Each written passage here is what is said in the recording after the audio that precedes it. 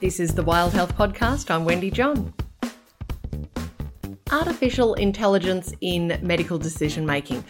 I don't know if you're as big a geek as I am, but it makes me think of Star Trek Voyager. You might recall that the only qualified physician in Captain Janeway's crew was the emergency holographic doctor, a brilliant example of artificial intelligence in medicine, but whose bedside manner sometimes lacked nuance. Now, Star Trek Voyager was set 350 odd years in the future, but already now, of course, different AI applications are used in medicine. Contexts such as test result analysis, diagnoses, and even to guide treatment decisions. But how do patients feel about AI? Well, according to new research from Macquarie University, not everyone is comfortable with outsourcing decisions about their healthcare to a machine. Associate Professor Paul Formosa and a team at the Department of Philosophy at Macquarie Uni recently explored this question.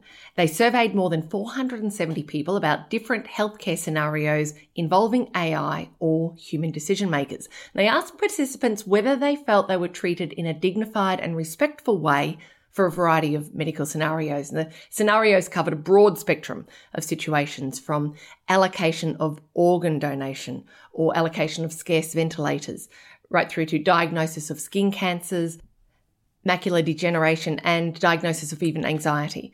They compared patients' reactions. Specifically, did the patient feel that they had been treated respectfully and with dignity when treated by AI versus when being treated by a human?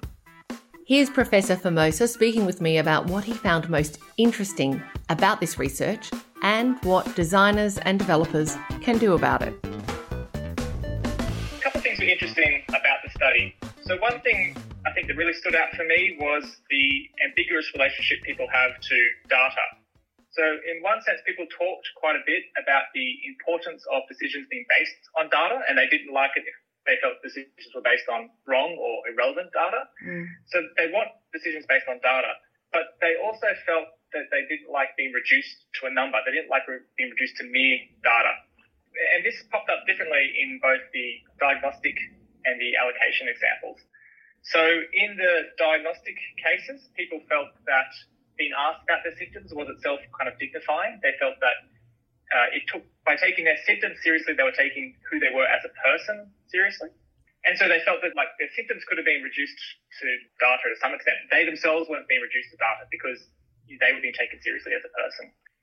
In the case of the allocation decisions, though, it was people already felt these were fairly kind of formulaic decisions, fairly algorithmic decisions, and that they're the sort of decisions that there may not have been any interaction involved. And so they already felt these were quite dehumanizing, and they felt they were being treated as a number by both humans and AI. So that people, in both cases, people talk about, feeling that we're treated as a mere number, and that itself was quite dehumanizing. So there is this kind of dual aspect really to people's relationship with data in these contexts. They want decisions based on data, and they don't like it when their data's missing that's relevant, but they don't like themselves to be reduced only or merely to data. What can a designer or a developer take from your research? It's important that people feel they're not dehumanized, and it's important people feel they're not disrespected, because that will have both bad implications for them. They may obviously feel bad, it could have bad implications for their well-being, but also they may be perhaps less likely to follow treatments or less likely to take a diagnosis seriously if they feel that way.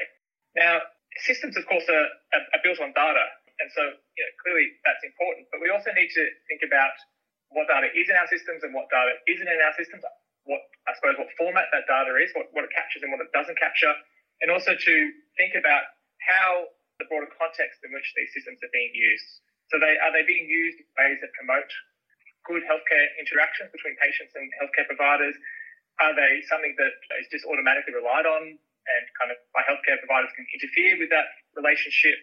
What sort of nuance, I suppose, is occurring in the broader context in which these systems are being used? And, just to be aware that people don't like to be reduced simply to a number. And so that we need to keep that in mind when we're using these systems that, of course, are all about reducing things to numbers. What's the next piece of research for you? Well, there's lots of follow-up questions here that we have. So one is about accuracy.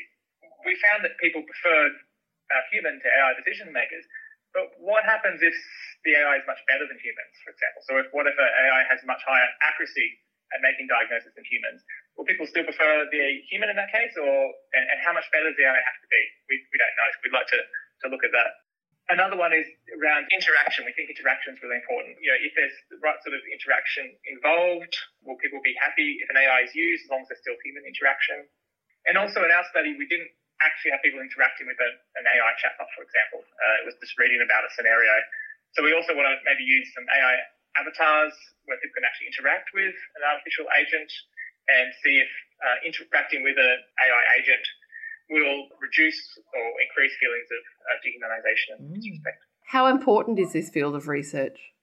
Look, I think it's really important for a few reasons. As I said, AI is just being used for more and more decisions in more and more areas, and in particular in healthcare. There's a big claim about all the benefits it could bring: better patient outcomes, better research, cheaper, more cost-efficient, and so on.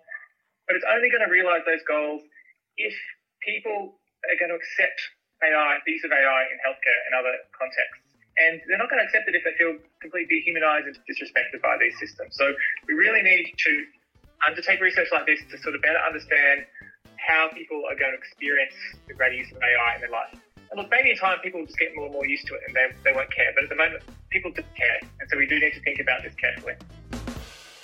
Thank you so much, Professor Formosa, for joining us today. Great, thanks very much. That was Professor Paul Formosa from Macquarie University. I'm Wendy John. Thanks for joining me on the Wild Health Podcast. Now, early bird tickets are on sale now for Wild Health's next event, which will focus on the need for digital health reform to support transformation and new models of care. With the federal government full of ideas and energy leading the way, have the planets finally aligned for Australia to push through on key health reforms underpinned by interoperability. You can see the full agenda and speakers and register to join us in person by going to wildhealth.net.au and clicking on Summits at the top. Hope to see you there October 18 in Melbourne. And just a heads up, I personally rate Star Trek Voyager as the finest of all Star Trek series and will be happy to debate the matter with you in person at the Summit October 18 in Melbourne. See you there.